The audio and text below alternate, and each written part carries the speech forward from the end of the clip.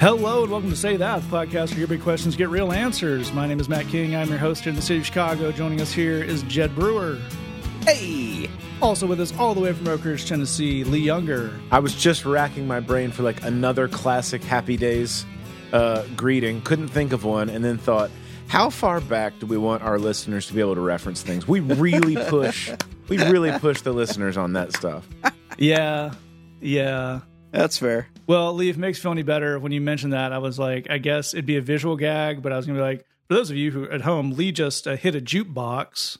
But then I'd have to explain, like, that's a thing that happened on Happy Days, which was a television show set in the 50s, where they had these things called jukeboxes, because records could skip. And now I'm like, we're 8 levels deep of pop culture and technology descriptions. They're just confusing people. That's right. You turn it on Nick at Night on your cable package. Yes. These are all things that people don't know exist anymore. It was the Stranger Things of its time. In a sense. With less weird sci-fi elements, except I guess for the one episode where they had an alien played by Robin Williams, which is a thing that happened on Happy Days. That was the backdoor pilot to Mork and Mindy. Yes, I have watched a lot of television in my life. How did you figure that out? Dude, I could not have remembered that Robin Williams, that whole Mork and Mindy thing was a spinoff of Happy Days. There's no way I would have remembered that. Yeah, that's God mode right there, dude. Think of the important details about my friends and loved ones that I don't know because I do know that. Nanu. Yeah. Had to make sure that my wedding anniversary with my wife was an easily rememberable number. So that I wouldn't forget it, but the status of the Mork and Mindy pilot is apparently forever burned in my cerebellum. Absolutely. As it should be. As it should be. And as we should, we'll move on. We have some great questions from you, the listeners. We have a very interesting product that was sent in by a listener that we might take in the emergency direction. But first, we start, as we very often do not on the show, with a bit of breaking news. Oh, this is breaking as of us recording on Sunday, May 22nd. And I don't know how much detail we need to do on this, because you folks will probably, if you are interested at all, you'll probably have had time to read and learn more in the ensuing few days before the show comes out. But the headline, Christianity Today right now, from Russell Moore, "This is the Southern Baptist apocalypse." Yeah. Well, they did away with subtlety, Matt. Yeah. And no, Southern Baptist Apocalypse is not the newest Kirk Cameron project where they try to be somehow even less artful than the Left Behind series.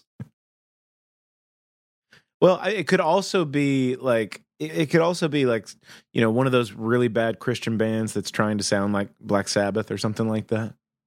Oh, that's very good. Yeah, I like that. It's very solid. Southern Baptist Apocalypse. No one is coming to this show. For half of your potential audience, you lost them with the third word in that sentence, and for the other half, you definitely lost them with the first two. Yeah. So, we're going to move on from this quickly because, again, we like to do some comedy and keep it light at the top of the show, and there's very little funny about this. Basically, there has been a huge uncovering of systemic sexual abuse and covering up for said systemic abuse in the Southern Baptist Convention to the tune of apparently a file cabinet somewhere at their headquarters in Nashville with 700 cases against senior members, going up to and including sitting presidents of the Southern Baptist Convention that have just been buried, put aside, accusals of things like intimidating witnesses and trying to get guilt people into not pursuing accusations by telling them it would hurt the church, telling them it would hurt missionaries on the field, and all that whatnot. We bring this up at the top of the show because, again, it will hopefully, as these things come to light, it'll be a huge story in the Christian world in the ensuing little bit. And you may think, what do your friends on the old Say That podcast think of this? And I don't want to speak for my co-host here, but I'm going to open the bid at anything short of selling every building you own and using that money to pay restitution to the families is complete and utter nonsense. Yep. It's not cute. It's not cool. A lot of people got away with a lot for a lot of time. And I also wanted to point this out because, often we see the things with the kind of patriarchal stuff and the sexist stuff. I mean, we're talking about, the cultural war stuff a lot. And we make fun of it because it is to be made fun of. It's stupid. It's goofy. Also, this keeps this show from just being 50 minutes of us screaming into the void every week, which is, good for your listening pleasure. Screaming into the Void, the first single from Southern Baptist Apocalypse, coming soon. But we do acknowledge and want to talk and acknowledge the point that at the core of that is something that is profoundly evil. Yeah. All the culture war nonsense, the misogyny, the patriarchy, messages like that is how you get to a system where the victims of abuse are not considered, and the only thing that's considered is the profitability and the stature of the institution that is victimizing those peoples. And that is some utter, there's a word I want to say here. We really try to keep it clear on the show, but you know the word. Yeah. In the context of this too, we should mention and take note of is, separate Twitter storms about, modest clothing and immodest clothing, all this kind of stuff. And of course, just debates of things going on with, decisions by the, Supreme Court, draft leaks, all that kinds of things, a lot of self-righteous talk coming from a lot of Christian circles. And meanwhile, this comes out that it's like, what do, how people's lives are being treated, how their bodies are being treated, how all of it's being covered up, how they're being intimidated and how they're being shamed and how they're being guilted into staying silent. And as you said, even, it's always completely and pure evil, but the ridiculousness of it in the light of the broader context of the way a lot of Christians are talking loudly in media right now is absolutely abhorrible and unbelievable. Yeah, that's absolutely right. One specific example to drive home exactly what Lee is saying here. This is from the article. This is one of the bullet points from this investigation. Former Southern Baptist Convention President Jack Graham, when he was pastor at Prestonwood Baptist Church, allegedly allowed an accused abuser of young boys to be dismissed quietly in 1989 without reporting the abuse to police. The accused abuser, John Langworthy, later was charged with abusing young boys in Mississippi in 2011. So here's the thing.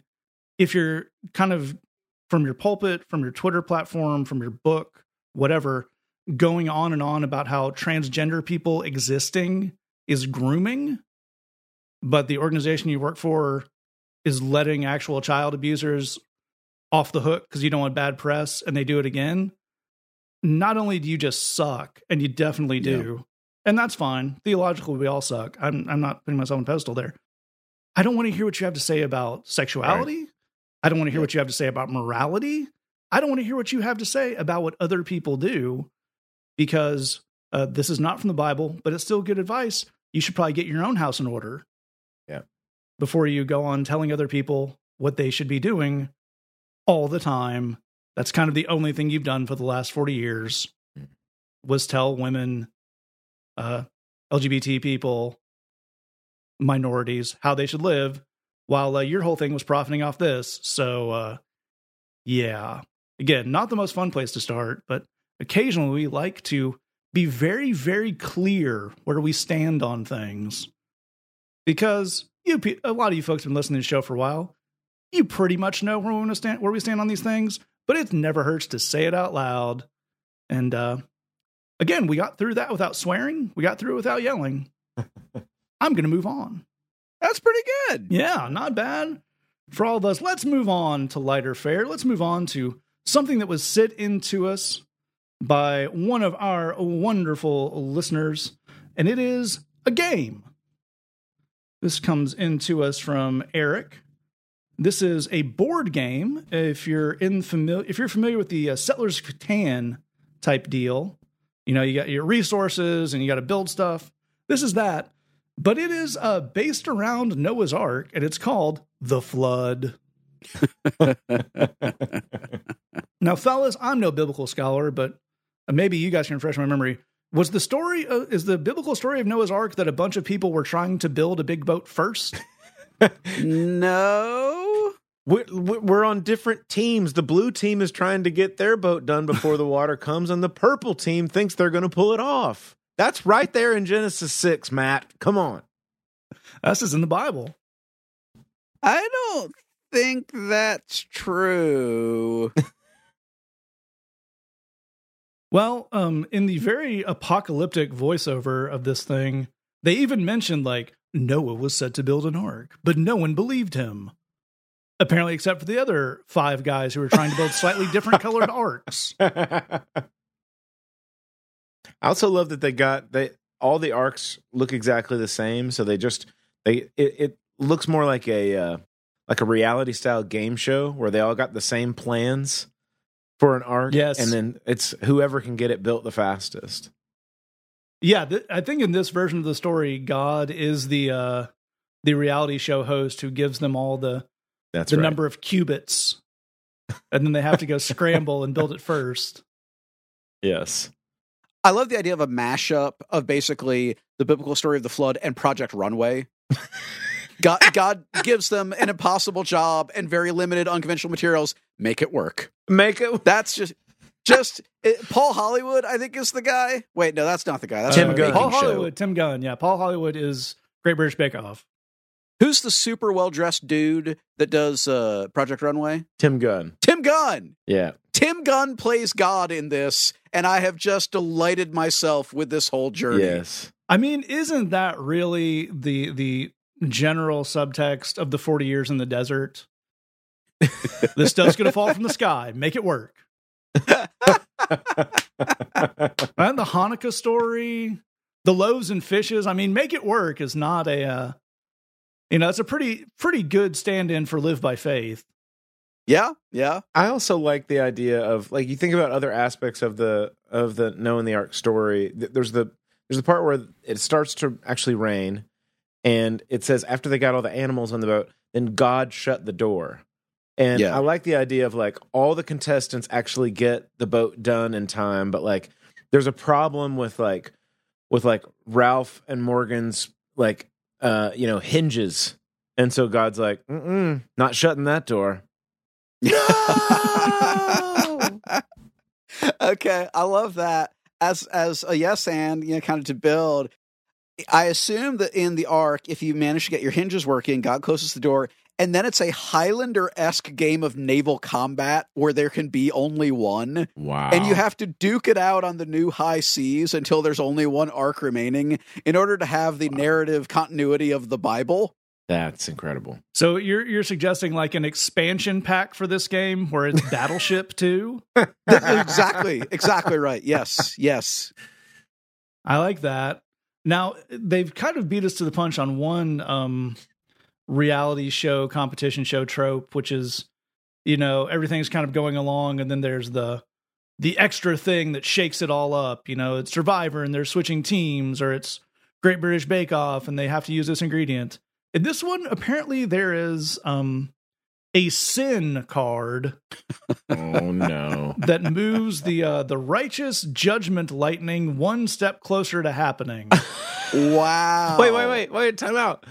It wasn't lightning. It was water. Yeah, you're getting your Zeus in your Old Testament there. Wow. So I quote from the Kickstarter video. There's a card: sin. Move the lightning token clockwise. Oh gosh, Christians. Wow. Yeah, I understand, narrative needs a ticking clock, but we're playing pretty fast and loose with the text here. Now, to give credit where credit is due, move the lightning token clockwise would be an amazing opening line to the song Screaming into the Void from the band Baptist Apocalypse. Yeah, now that's something. Yeah.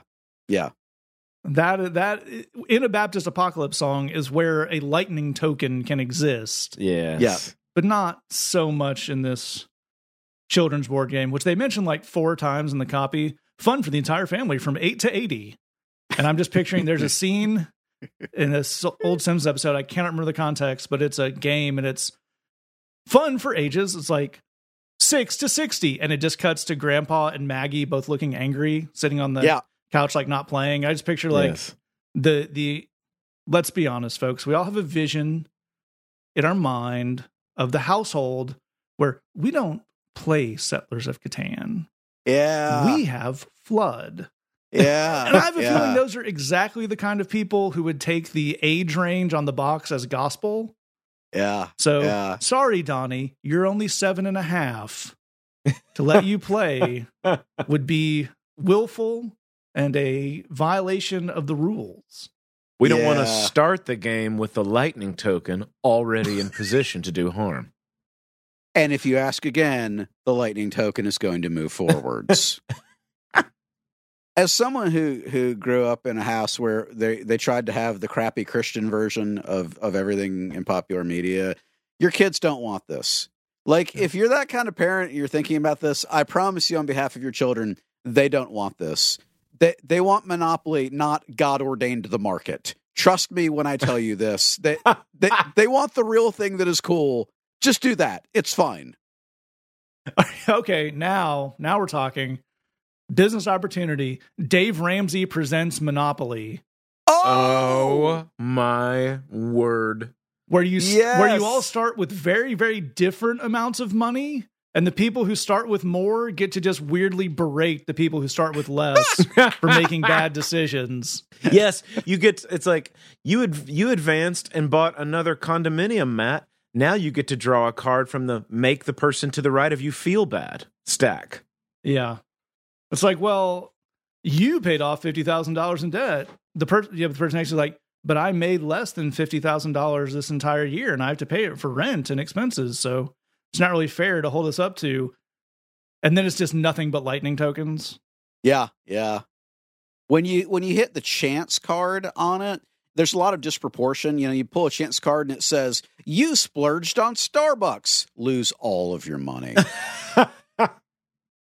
You brought a handgun to your workplace. That's fine for some reason, and you get to move forward? That's weird. Yeah, and one last thought on the Flood game, and we were talking about this before the show. You know, and all of us have been in outreach areas, and that, you know, people who've never heard a lot of the biblical stuff, or people who, you know, heard when they were a kid, and some of it didn't jive right with them. You're trying to explain it. And the Flood story can be a tough one because, you know, on the face of it, God, you know, threatens to murder everyone in the world, which is, you know, it's a hard pill to swallow. You know, there's a lot in there. There's a lot of culture and layer and history just in there. And so most of the time you tried not to break it down to just, well, you know, if you make God mad, sometimes he might flood you. But apparently the people who made this game were like, but what if that's what it was? That'd be pretty cool, huh? Be pretty sweet. What if mistakes made it come faster?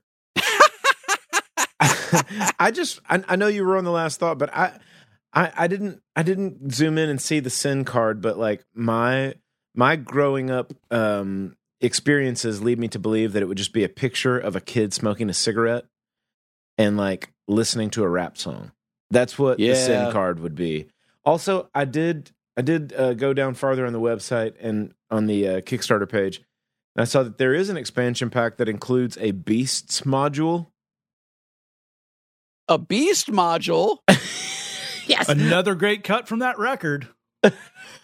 I don't know what this is. I was just thinking about, you know, you're trying to manage resources like, you know, timber and tar and stuff like that as you construct your ark. And then I look down there and they're like, there's a Beasts module. Now that we're not talking about the animals 2x2, like beasts. I'm imagining like animals that are trying to kill you. Yeah, that is an interesting question of what flavor of Christian weird is the Beast module? Is that there were dinosaurs on the ark, or Whore of Babylon, Number of the Beast, trying to, you know, a sea monster rises up and tries to swat your boat away? And honestly, could be either. The Beast module is always a coin flip. We've always said that. It hasn't meant anything till now, but we've always said it. If you really, really, really donate a lot of money to this, you might even get your own Leviathan, adding like your Leviathan game piece. It comes out of the depths after the flood has happened, wraps its tail around your ark, and smashes it to bits. Yeah. Yeah. And actually, Job expansion pack, God shows up to taunt you about how cool the Leviathan is now that your boat is destroyed. It's just a card that you get to throw down and say, and just say, I will question you and you will answer me. I love that this has become like an Old Testament omnibus Yeah. board game. That is just absolutely fantastic. It's like in the Beast module, if you really pony up, you get like the talking Balaam's donkey. Yeah. There you go. There it is. Well, I'm picturing this as having a lot of kind of Uno reverses where, if you build up your Leviathan card, somebody is like, I finished my arc. You're like, nope, Leviathan, bam. And also, continuing this show's many-year streak of saying a dumb thing as a joke and then it happening, update number 7 from May 8th, vote on the color of the dinosaur meeple. With the dinosaur co-op module unlocked, we have decided to ask each and every one of you your opinion on the color of the dinosaurs in the module. So, wow. Yeah. We couldn't just do normal legalism. We also had to work in some young earth weirdness there. If you make fun of it, the Christians will create it. Wow. We just manifested. Yeah, we got to stop doing that. When Oprah talks about manifesting, it's all like, oh, dream job and money and a vacation in Bali. And whenever we do it, it's like, oh, no, they actually wrote that book. Oh, I'm sad now. Oh, yeah. Self-defeating manifesting, brought to you by your friends here at the Say That podcast. And on that, I'm not sure we ever actually declared emergency on, because it was a very awkward transition from a serious process. But even if we didn't, we will declare emergency off. We will move on to questions. If you have a question for us, Matt, hang out with us all the way to the end. I'm so sorry I'm doing this. You're all good. I shouldn't have done this. I scrolled all the way to the bottom. Oh, there that's is a never good. picture of a man riding something that is called a woolly rhino. What? And I know that we need to get to the questions. I just wanted to say those words out loud. It is a drawing of a man. It's something you can unlock. It is a man riding with a saddle, a woolly rhino. Wow. Sure, Saddle the Woolly Rhino, also a really, really good track off Southern Baptist Apocalypse. Yes. Okay, well, I will say this. I've gone to Wikipedia. The woolly rhinoceros is an extinct species of rhinoceros that was common throughout Europe and Asia during the Pleistocene epoch and survived the end of the last glacial period. So they didn't make it up. That's impressive. And also, That's something. Just an interesting whip around Google Images. Oh, lots of people have opinions on what the woolly rhinoceros looked like. Oh my gosh. So, yes. Yeah, that was definitely worth going back for because that blew my mind. I was woolly rhinoceros. I know there's woolly mammoth. Like, it's not that much weirder than a woolly elephant, but I just wasn't prepared for that. That's hardcore. Yes, hopefully, again, that is a trump card you can unleash to knock a hole in your opponent's incipient arc. We can only hope. Fantastic. We will now move on to our questions. Again, if you hang out with us all the way to the end, we have some ways you can touch this, or you can scroll down to your episode description, hit the links you find there. Our first question comes in and says, as a believer who wants to be obedient to Scripture, how do I follow Jesus' command in Matthew 18:21 about without allowing myself to be subject to other people's abuse again and again? A great question. You are probably familiar with the relevant passage where Jesus is asked, should I forgive my brother 7 times? He replies, you should forgive them up to 7 times 70, which is quite a lot. Yeah. And I'm not so much at math, but that is many, many more times than I want to forgive someone who's being a jerk to me. So an excellent question that one we definitely relate to. And Jed, where would we kick this off? Man, it's a great question. We're really glad that you wrote in. And I think that in order to put kind of some left and right boundaries on this, which I think is really what you're asking for, like what are the... Jesus is saying that there's not a limit to the number of times that you should forgive a brother or sister who sins against you, But maybe there are other left and right boundaries that would apply to this, and maybe we should know what those are. I think that's kind of the meat of your question. It's a great question, and I think the easiest way to find those left and right limits is to look at other things that Jesus said and did, because I think that he's actually given us some clues. So Jesus himself actually shows us that loving people, which is good, and forgiving people, which is good, is not the same as putting yourself in a situation to be hurt by them when you have a sense of the kind of nonsense that they are on. And I want to give you two direct quotes from Jesus that kind of talk about that. So the first one, give me 1 second to pull this up here, is going to be in John chapter 2. And let's read together, I'm going to say verses 23 and 24, and I'm in the NIV, but it reads, "Now, while he was in Jerusalem, many people saw the signs he was performing and believed in his name." All right, well, that sounds good. Here's the next part. "But Jesus would not entrust himself to them, for he knew all people."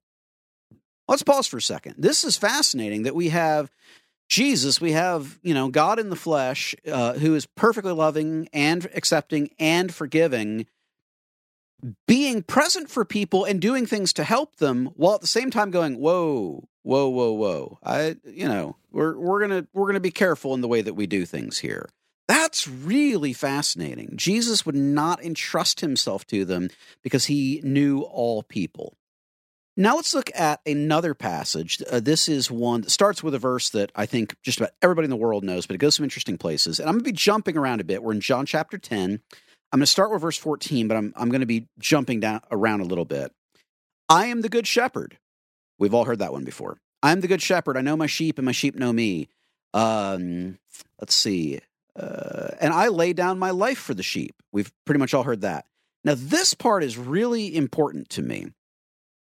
"No one takes it from me, but I lay it down of my own accord." I want you to think about that for a second. One of the things about people mistreating you, whether they've committed some act of aggression against you, maybe they've stolen from you, maybe they've been rude to you, is you had no choice in that matter, right? They put this thing on you, right? You were the recipient. You were kind of an object in a thing that they were doing. Jesus here is talking about a really bad thing that's going to happen in his life. I mean, or bad is the wrong word. A really unpleasant thing that's going to happen in his life. But he's making the key point, I'm in charge of my own experience. I am choosing this. I'm not doing it because someone else is making me doing it. I am doing it because I choose to do it. And that's a really important difference. I don't really like mowing my lawn, but I choose to do it because, otherwise, eventually my neighbors who are very nice will not like that very much. If you come over with a gun and force me to mow my lawn, that's a very different thing. That's, these are, even though in a sense there's some similarities, the paradigm is completely different. So if we take it back to your question of, I am a believer, I want to obey Scripture, Jesus commands me to be willing, in a sense, to dispense infinite forgiveness, but how do I not just let this turn into abuse that's just over and over again? I think Jesus has given us already a couple suggestions of places to start. The first is be very, very careful who you trust. Jesus was careful who he trusted. Be careful who you trust. And that includes, being careful who you trust includes being careful who you allow to be in a position where they could do something uncool. That second part, I lay it down on my own accord. No one takes it from me, is to be clear, because one of the kinds of uncool behavior that comes up in Christian culture a lot is people expecting you to give, or serve, or always do, always be that person who's taking care of everyone else. The example of Jesus is to figure out the things that we choose to do, not that other people are trying to choose for us. Yeah, that's an excellent place to start that off. And Lee, I'd love to get you to pick us up there, because it feels like one of the things that Jed is pointing us to here is I think there's a temptation to treat this verse as unique or kind of a different situation to other conversations about forgiveness in the Bible. And we've had those conversations a lot on this show about how forgiveness doesn't necessarily mean wanting to pursue a relationship, and the forgiveness and boundaries. And just because it says you have to forgive someone, a bunch of times, I think there is a tendency to read that as you have to put up with stuff, even though what we could be talking about, as Jed is pointing us to, I think there is having those same healthy roles of forgiveness, but just applying it in multiple instances, right? Yeah. The thing with forgiveness, exactly as you're laying out, Matt, is that forgiveness and remaining in a relationship with someone who has treated you badly are not the same thing. Those are not things that have to go together in order for the forgiveness piece to happen. If someone offends me, if someone mistreats me, if somebody hurts me, it is for me to carry around a deep emotional bitterness or anger toward them. That's something that actually continues to negatively affect me, even after the thing that they've done to me. There's a sense in which Jesus' teaching on forgiveness is actually something that is a kindness to me, the injured person, the person who's actually been hurt. Yep. What he's encouraging me to do is, he's like, look, bitterness is corrosive. Hatred is corrosive. These things, they tighten up your ability to feel. You do a thing where it's like, I've been injured in this way, and I'm angry at this person or whatever. And there's a tendency that people have to where they think like, well, in this place, I'll feel nothing. I'll turn all emotions off when it comes to this person, but then I'll have normal emotions in other relationships in my life. And that's really not the way human emotions work. If you deaden your emotions in one place, you wind up kind of lowering the level, like the capacity level, all over the board. You're kind of turning the gains down for everything. Jesus' teaching here, what it allows you to do is to process the things that have happened to you so that you are saying to this person, and you're really saying it between yourself and the Lord, I release this person, like the hate that I would hold or the bitterness that I would hold for the injury that they have done to me, so that I am not carrying around a corrosive emotion that's going to deaden the way that I feel in all kinds of other places in my life. I'm just not going to carry that around. I'm going to forgive them. But that doesn't mean that I'm going to continue to be in a relationship with them. The examples that Jed gave were fantastic of Jesus. I'm going to give you another place, because what sometimes people will do, and I've had people do this to me, and I've had this done and said by Christians to some of my friends as well, is a lot of times what Christian people will do when they want to get away with their nonsense is, and they don't want to be held accountable to the fact that they have done something wrong and that they have unhealthy relationship patterns, is they'll say, hey, we're Christians, people are watching us, so we have to be in a good relationship because, you need to forgive me, I need to forgive you, and we have to be in a good relationship. That is not biblical. And so and that's where somebody's trying to pastor you, and somebody's trying to shame you, and somebody's trying to strong-arm you and guilt you.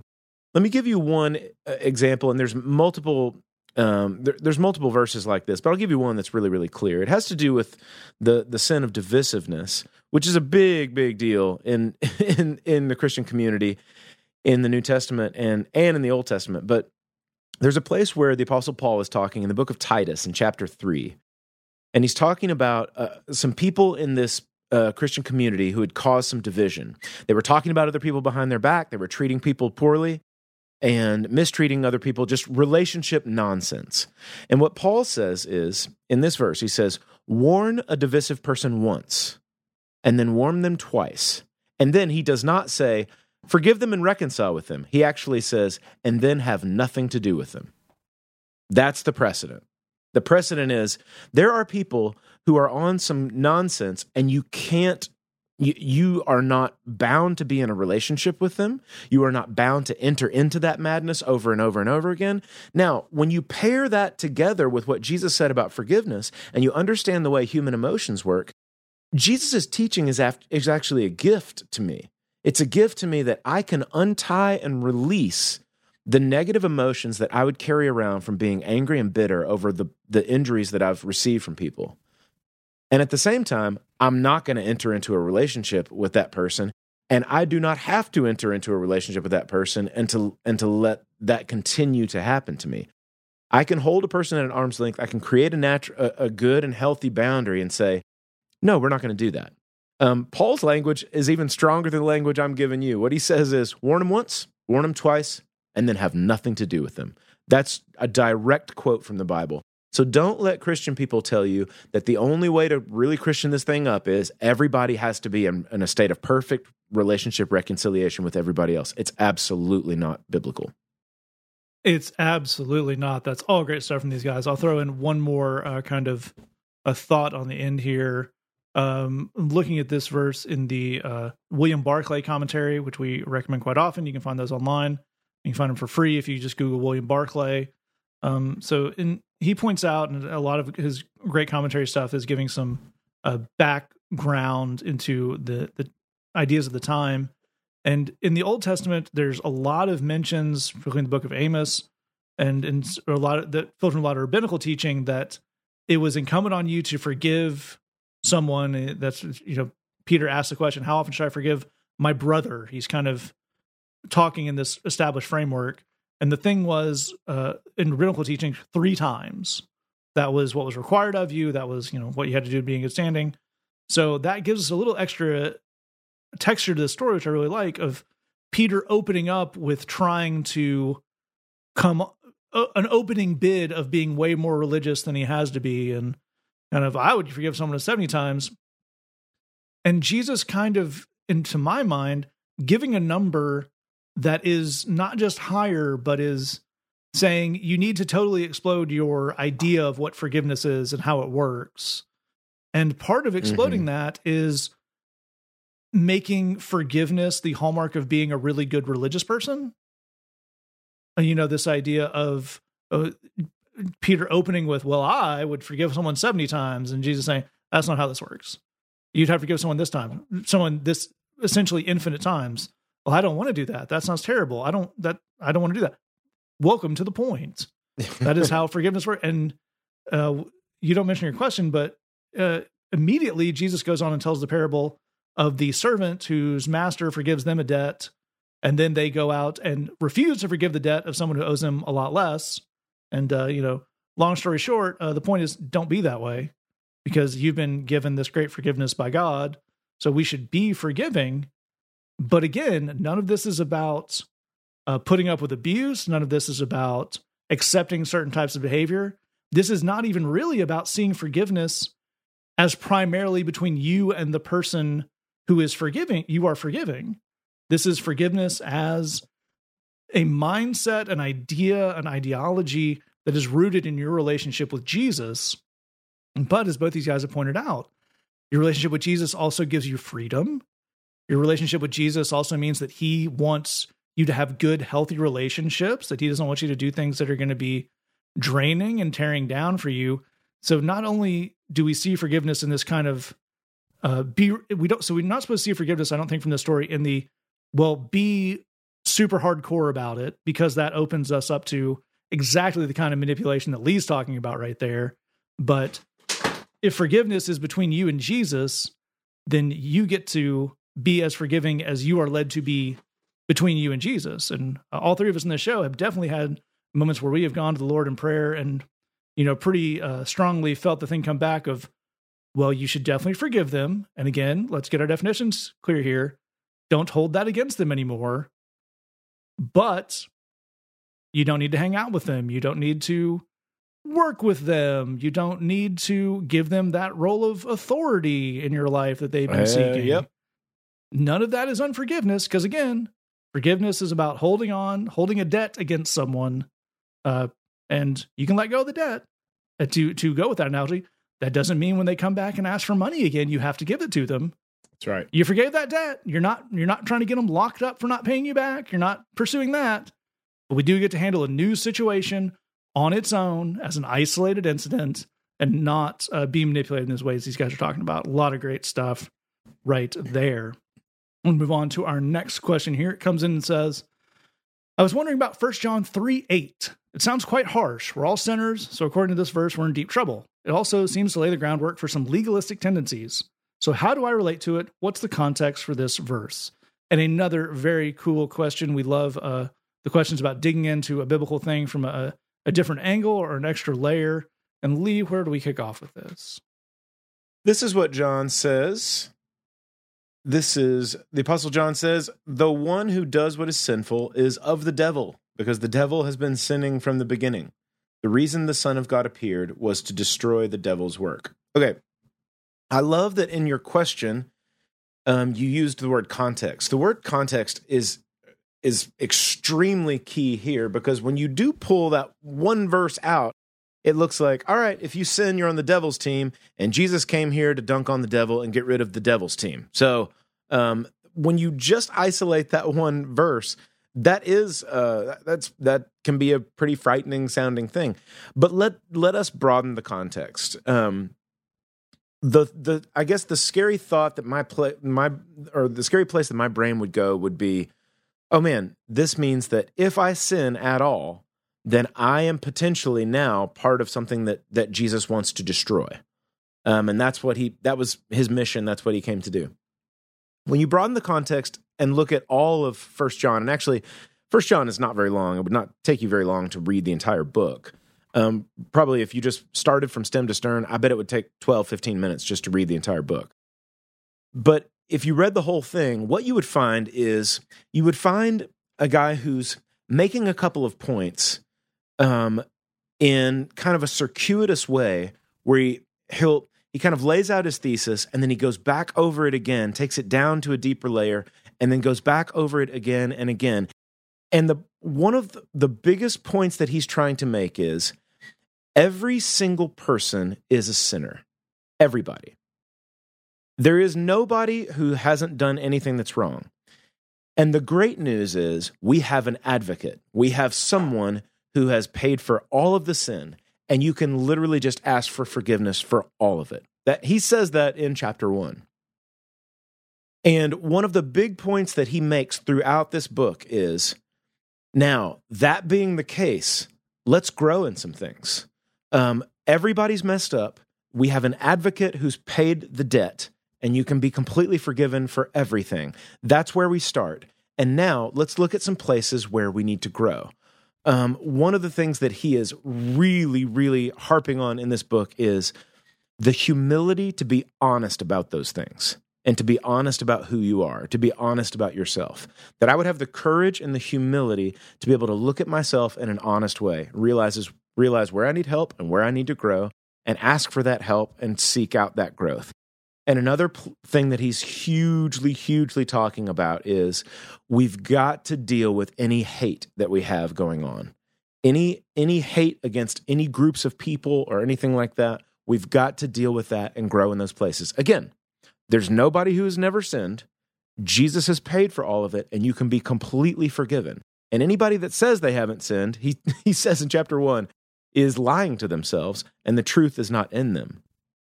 You can be completely forgiven, and we need to grow in some stuff. Let's grow in loving people instead of hating people, and let's grow in being honest and humble about that.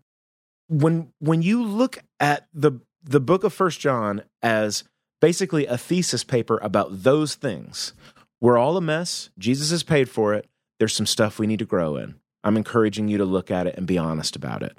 Then all of this stuff starts to make more sense. When you pull that one verse out, it can be pretty scary. But when you look at the broader context of John saying, we're good and we're covered. We're all a mess, but we've all been covered. Now let's look at some places, some growing edges that we all have. They're super important, and we have an advocate and we have help. Then all of those things start to make a little more sense. I think it's a great point and a wonderful place to start that off. And Jed, where do we take it from there? This is just for me. You don't have to go with me on this, but this is what I would do, right? So we have here, and there's actually a real similarity between this question and the last one. We have this verse that sounds like it's saying something that's pretty much impossible to live with. In this case, if you do anything bad ever, then you're bad and God hates you. Actually, as with the previous verse, no matter what anybody does, you always have to put up with it forever, no matter what, because that's what being a Christian is. We have these two verses that there's a way to read them that is a lot. And I want to encourage, this is something I've been doing a lot of.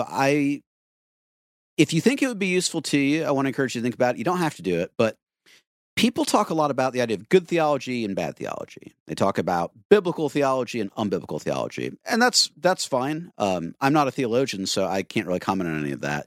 But I want to encourage you to consider a different duality, and that would be functional theology and dysfunctional theology. Yeah. Does this work in the real world? So let's actually look at our previous question. A reading of Matthew 18:21 that says, if you're a Christian, you have to put up with whatever anyone does, always, no takesies backsies, you just take it. That's what God wants you to do. That's dysfunctional theology. Yeah. There is no way to live that out. There is absolutely no way to live a life that does that and doesn't just implode into something terrible. So we gave you our best shot at answering what Jesus might have been talking about there, but I would encourage you to be confident he can't possibly mean the really, really bad version, because that's not livable. There's no functional way to do that. That same analysis is going to apply here. If you can dig it, there are people in various sects of Christianity who would tell you that they no longer sin, that they've worked at it and they've got it to a point where they no longer sin. I've actually known people who would tell you that. I've grown up around some weird stuff. And there's a much larger number who would imply that very, very strongly, but never actually come out and say those words. Oh, yeah. There are a lot of people who believe that about themselves, or believe that they're about 99.99% of the way there anyway. And here's what I can tell you in the spirit of functional versus non-functional. That never, ever works. Ever. The people who either would tell you or basically tell you, yeah, I don't sin, are miserable. They are so unhappy. I'm going to list off some things, and then I'm going to tell you why I'm listing them off. Love, joy, peace, patience, kindness, goodness, faithfulness, gentleness, self-control. These are things that in the book of Galatians, Paul says God's Spirit brings about in our lives. The legalistic people that I know have none of those things. I want you to think about that for a second. I want you to think about the most legalistic people you've known and ask, how much love and joy and peace and patience did they have? Dang, man. They don't have any. They're miserable. They are holding together by a thread. And the last one on that list is self-control. And I'm loath to in any way refer back to where we started with the Southern Baptist apocalypse, because it's such a horrific thing. But here's what I can say is that the most hyper-legalistic people I've ever known, the percentage of them that were ultimately revealed to have something horrific that was going on in their lives in order to take the edge off of how bad life sucked to keep living that way, it's a high percentage, man. Yep. It's a really, really high percentage. So even the thing they're purporting to pull off, they are not pulling off. What does all this have to do with you? Again, let's forget about good theology and bad theology. Let's look at functional and non-functional. A reading of this text that says God expects you to never sin doesn't work. Right. Simply does not work. If that's the way that you're reading it, that's a non-starter. There is no version of your life that's going to work out that way. God must mean something else at this point in the Bible, because you can't live that version. And good news, literally everything else in the New Testament confirms you can't live that. God does have something else for you. When we get to these problematic texts where it's like, whoa, something I'm doing and I encourage you to think about doing is looking at, forget about good or bad, functional versus non-functional. Awesome. There's a reading I'm tempted towards. Could a person even live that way? And if not, what other readings are there? I think that's a wonderful, wonderful place to take that. That's excellent stuff. I want to kind of build on what Jed has said there, just in the context of 1 John chapter 3, because he is absolutely right. And Lee starts off here. Context is critical. And that's in a micro and a macro. So the larger context that both these guys are talking about is entirely critical, and that is the context of your relationship with Jesus and your relationship with God through that, of being forgiven, of being born again, of being renewed, of not having the consequences of your actions, that is the context in which we need to see all these verses that, when isolated, can sound, utterly condemning. We need to see them through the context of a book that contains Romans 8:1, where there's no condemnation. So that's a very bit of important context for all of this stuff. One of the, to my mind, one of these is, maybe I'm not smart enough to understand it, one of the issues of an idea of systematic theology is this idea that theology works like math, where you learn addition, and then addition helps you learn multiplication, and the multiplication helps you learn exponential functions, and then, it all kind of builds on each other. To go a full old school Doctor Who, to me, good theology it's kind of a big ball of wibbly wobbly, and it all kind of connects and works together, and there's not really that A leads to B leads to C, which can be a problem, because it can be a problem in the beginning and then very helpful later on, because this is not a mathematical proof where you have to get A right before you can get to B and get to C. But within that, and I'm not sure I'm going to explain this for you, but I hope you go with me. They're in the micro. So when we look at the way Jesus tells a story, the way Paul breaks something down, the way something is in the Old Testament, in that, order really does matter a lot of the time, because that's being written as a chunk. So with that in mind, let's look at 1 John 3:1. See what great love the Father has lavished on us, that we should be called children of God, and that is what we are. The reason the world does not know us is that it did not know him. So it's very important here, and I don't want to sound rudimentary. It's very important that 1 John 3:1 comes before 1 John 3:8. 1 John 3:1 is in no way a conditional statement on 1 John 3:8. So that is how we have to kind of undo that, as you absolutely rightly point out, that this can seem like a real basis for legalism. Well, we do need something to counteract that. And a lot of times in the Bible, as Jed is talking about, good practice here, when you find the big, seemingly gotcha, isolated legalism statement, the place you find the antidote to that is a few verses before it. Yeah.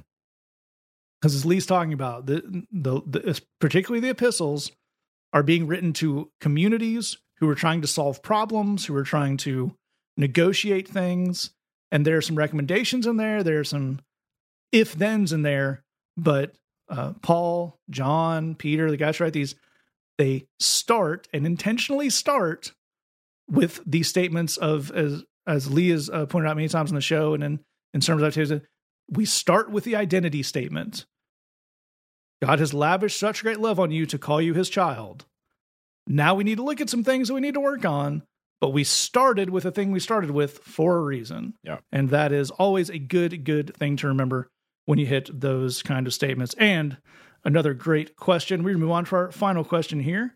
It comes in and says, how do I not lose hope when it seems like everything really keeps getting worse? And sometimes I worry that we have very occasionally on the show, I worry that this may be a question that the hosts are not exactly hip to connect to emotionally. Sure. The premise, the idea. Looking around, noticing everything seems to be getting even crappier. I can tell you, folks, we're right there with you. But we do endeavor not to lose hope. And Lee, where do we start off with that? I'll tell you, for me, the number one thing, and I'm exactly where Matt is. There are so many things. I had a friend today who texted me and said, well, after 12 years, I'm just deleting Twitter. It's just it's just become too mean. I don't, he's like, tell me if I miss a cool sports thing, because the world is too terrible. The Christians are killing me. I just can't. And this is a man who loves content. Oh, he loves it. My gosh. Yet he has to leave Twitter. That's the tragedy. That's right. This man has to leave Twitter. We get it. It is absolutely frustrating how many things keep getting worse and worse and worse, and sad and evil and wrong. I will tell you, in the midst of all of the noise of the awfulness, I will just speak personally and say, the thing that has brought my life hope, laughter, fun, kindness is finding and this is a kind of a cliche word, but finding my tribe, finding people who are on what I'm on, finding people who who care about love, who care about other people, who care about helping. Finding outside of that, this is probably a cliche phrase as well, or it's just a John Lewis phrase. I can't remember which, but finding a good fight and getting in it. Yeah. Finding something to care about that matters, where someone needs help, and I may have some skill or some resource or some energy or some innovation to be able to actually provide some help. Those two things, more than anything else, help me to cope with the noise of a world that is losing its complete mind. Finding people who care about what I care about, and that's not to say I'm just keep an insular community of homogenous whatever. This is just finding people who love, who care about helping, and who care about, amplifying voices, and who care about just doing the right thing. I mean, and then finding good fights and getting in it. And the place that I would say to start, and you don't have to get in the biggest fight you can find, is look around it might just be in your home or in your dorm or in, on a team that you're on or in your office. Look around for something that you could do in the next few days, something small that you could do that would make one person's world a little bit better place to live. Something that you could do. Maybe that means writing a letter. Maybe that means, cooking some brownies. Maybe that means asking someone to go on a walk with you and just asking a lot of questions and listening. It could be something as simple as a Starbucks card. You just don't know, man. Finding something to do for someone that makes their life a little bit better place to live in, makes the world a little bit better for them.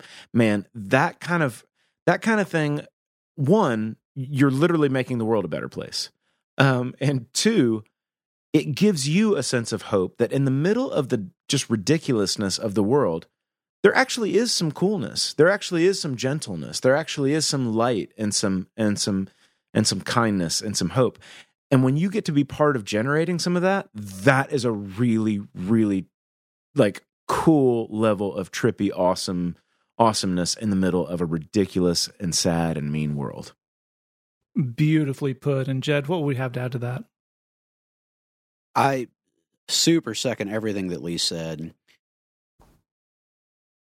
I want to start with something that sounds, I think, in a sense like bad news, but I think that there will be freedom on the other side, and that is hope is not rational. Hope is not something where we survey our circumstances and we weigh them and we ask, do I have more good circumstances than bad circumstances? Are things, more or less likely to work out in the future? And if I can answer yes on this checklist, then now I have hope. That's not how hope works, man. Hope is not rational. It's not tied to circumstance. In fact, I think you would probably find more hope in places where circumstances are worse than in places where circumstances are good, because hope isn't rational. It's not based on circumstance. It's not based on observation. It is, in the true sense of the word, it is mystical. Mm-hmm. Hope is mystical, and as such, it stands on its own merits. It doesn't depend on reality or analysis. And this is the last part, and this is the really bad news part, because I don't want anyone preaching this at me. Hope is a choice. Mm. There's something, I think, there's a relief in giving into hopelessness, even as it feels terrible, because hopelessness lets me off the hook. If things are hopeless, I don't have to do anything. I don't have to work on myself. I don't have to work on the world. I don't have to do anything. One of the most famous passages in Scripture comes out of the book of Micah, and it says, "What does the Lord your God require of you, but to do justly and to love mercy and to walk humbly with your God?" And if I can just decide that everything is hopeless, well, then I don't really have to do any of that. What would be the point? Yes, sure, I would love with the mercy and the whatnot, but it's all doomed. So it's just, who cares? Hope's a choice, man. And it's a choice that we have to make for ourselves. No one else can make it for us. And God will not force us to choose hope. He's prepared to meet us in that moment. He's prepared to give us the strength to make that choice, and he's prepared to give us the courage to live it out in the really cool ways that Lee was describing. But he's not going to make us on any given day choose hope. And at least for me, hope or not is a daily choice. It is sometimes an hourly choice. It is certainly not a one-time thing. And I would add that I don't think that I have ever regretted hope. I don't think that I've ever chosen hope and wished that I hadn't. I've recognized that oftentimes choosing hope has made my life more complicated. It's made my life less, in a sense, less easy, because despair is super easy. Like, you don't do anything. I've plumbed the depths pretty good, and like just not getting out of bed for 3 days. Like, I mean, logistically, it is easier. Like this is undeniable. So hope is complicated. Hope is messy. Hope is inconvenient. But I've never regretted choosing it. But I would add one more thing, which is I think in my experience, I think that your expression of an irrational, wild and semi-dangerous hope, it truly needs to be your own, right? Like, I'm going to give you an example. There's a German writer named Jürgen Moltmann who's very elderly. He is almost 100 years old. But he said this amazing thing that for me is an expression of hope when I really need hope. Let me pull it up here. Give me 1 second. While Jed pulls that up, I will point out that the point about choosing hope, I can tell you that that's a great point, because it instilled in me the impulse that all great truth does, which is the desire to amen and boo him at the same time. Yeah, that's fair. That's fair. So here's a quote from Jürgen Moltmann. He writes, "I know there is someone waiting for me who will not give me up, who goes ahead of me, who lifts me up, someone to whom I am important." And for me, that is a summary of the kind of hope that I am able to choose. I'm not able to choose a hope that says everything in this world is within my lifetime going to work itself out and get better, and we're just a couple weeks away from paradise here on earth. That would be a really hard form of hope for me to choose. I'm not sure that I could do that. But the idea of saying, no, come what may, there is someone who is there for me, who lifts me up, to whom I am important. That is a hope that I can choose. And if you can dig it, to tie it back to the Bible, we're about to read one of the more famous passages in Scripture. That's the kind of hope the Bible is actually talking about. So this is from the book of Romans. This is in chapter 5. We'll look at it together in the NIV. It says, "Not only so, but we also glory in our sufferings, because we know that suffering produces perseverance, perseverance character, and character hope. And hope does not put us to shame, because God's love has been poured into our hearts through his Spirit." There's a hope you can choose that will not let you down. There's a hope you can choose that will not put you to shame. So choose hope, but choose it carefully. I believe that there is someone to whom you're important. I believe that is a reason to have hope. I believe you should choose that hope for yourself, but you must choose it, and I think you'll be glad you did. That is all excellently put. Jed has thrown down the quote from an author with a Germanic name, Gauntlet. So, of course, it must be answered with the Frederick Buechner quote. Yes, sir. And to me, this really ties together exactly the two awesome points that you guys are making. This is from a novel that if you haven't read and you like words put together in the right order, you really should check out, called Godric. And this is kind of the end of it. It's from one of the final chapters. This is a book about a very old man who's a saint in medieval England. But he kind of sums it all up as this. But this much I will tell. What's lost is nothing to what's found, and all the death that ever was, set next to life, would scarcely fill a cup. So I love that quote, and I want to use it to tie together, again, exactly what Lee and Jed are saying there. Because one of the things where the irrationality of hope can seem to not really hold up is because hope in the world that we're faced with can sometimes feel like trying to put out a house fire with a squirt gun. I really feel like hope is not up to the task of all the of all that there is to despair about. But when we root our hope in that something bigger than us that they're talking about, and doing it in those small ways that Leah's talking about, we learn that not only is hope not rational and mathematical, the world really isn't either. It's not, X number of good things happen and X plus one number of bad things happen, so life is terrible. And it's not the other way around either. Those small things, those gestures of hope, those statements of goodwill, those...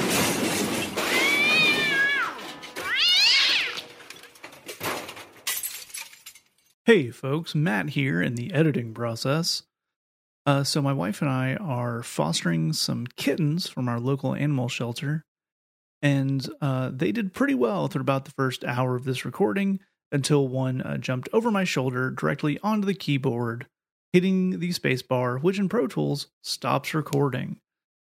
So the last little bit of that answer is going to be lost to time, but I assure you it was quite wise. But just coming in here after the fact, let you know that if you have a question for us, you can reach us at saythatpodcast@gmail.com or thebridgechicago.tumblr.com/ask. And to let you know that we're going to take out the song this week. This is by Jed. It's called 7 by 70. See you next week. Just remember, we love you. God loves you. There's nothing you can do about it. At 7 times 70, I'd have packed up and left town. 'Cause by 7 times 70, you could not still want me around. But how many thousands of years did you wait for me to get here? And how many millions of times did you long to feel your hand in mine? I can wait, Lord, I can wait. As you change, as Jesus, you change me. Softly and tenderly throwing a party for love, but still falling short of me. I can wait as you work in me.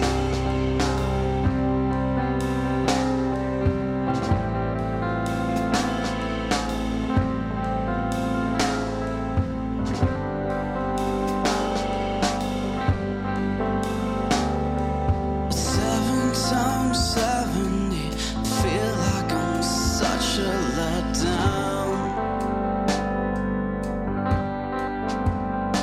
'Cause by 7 times 70, shouldn't I be past this by now?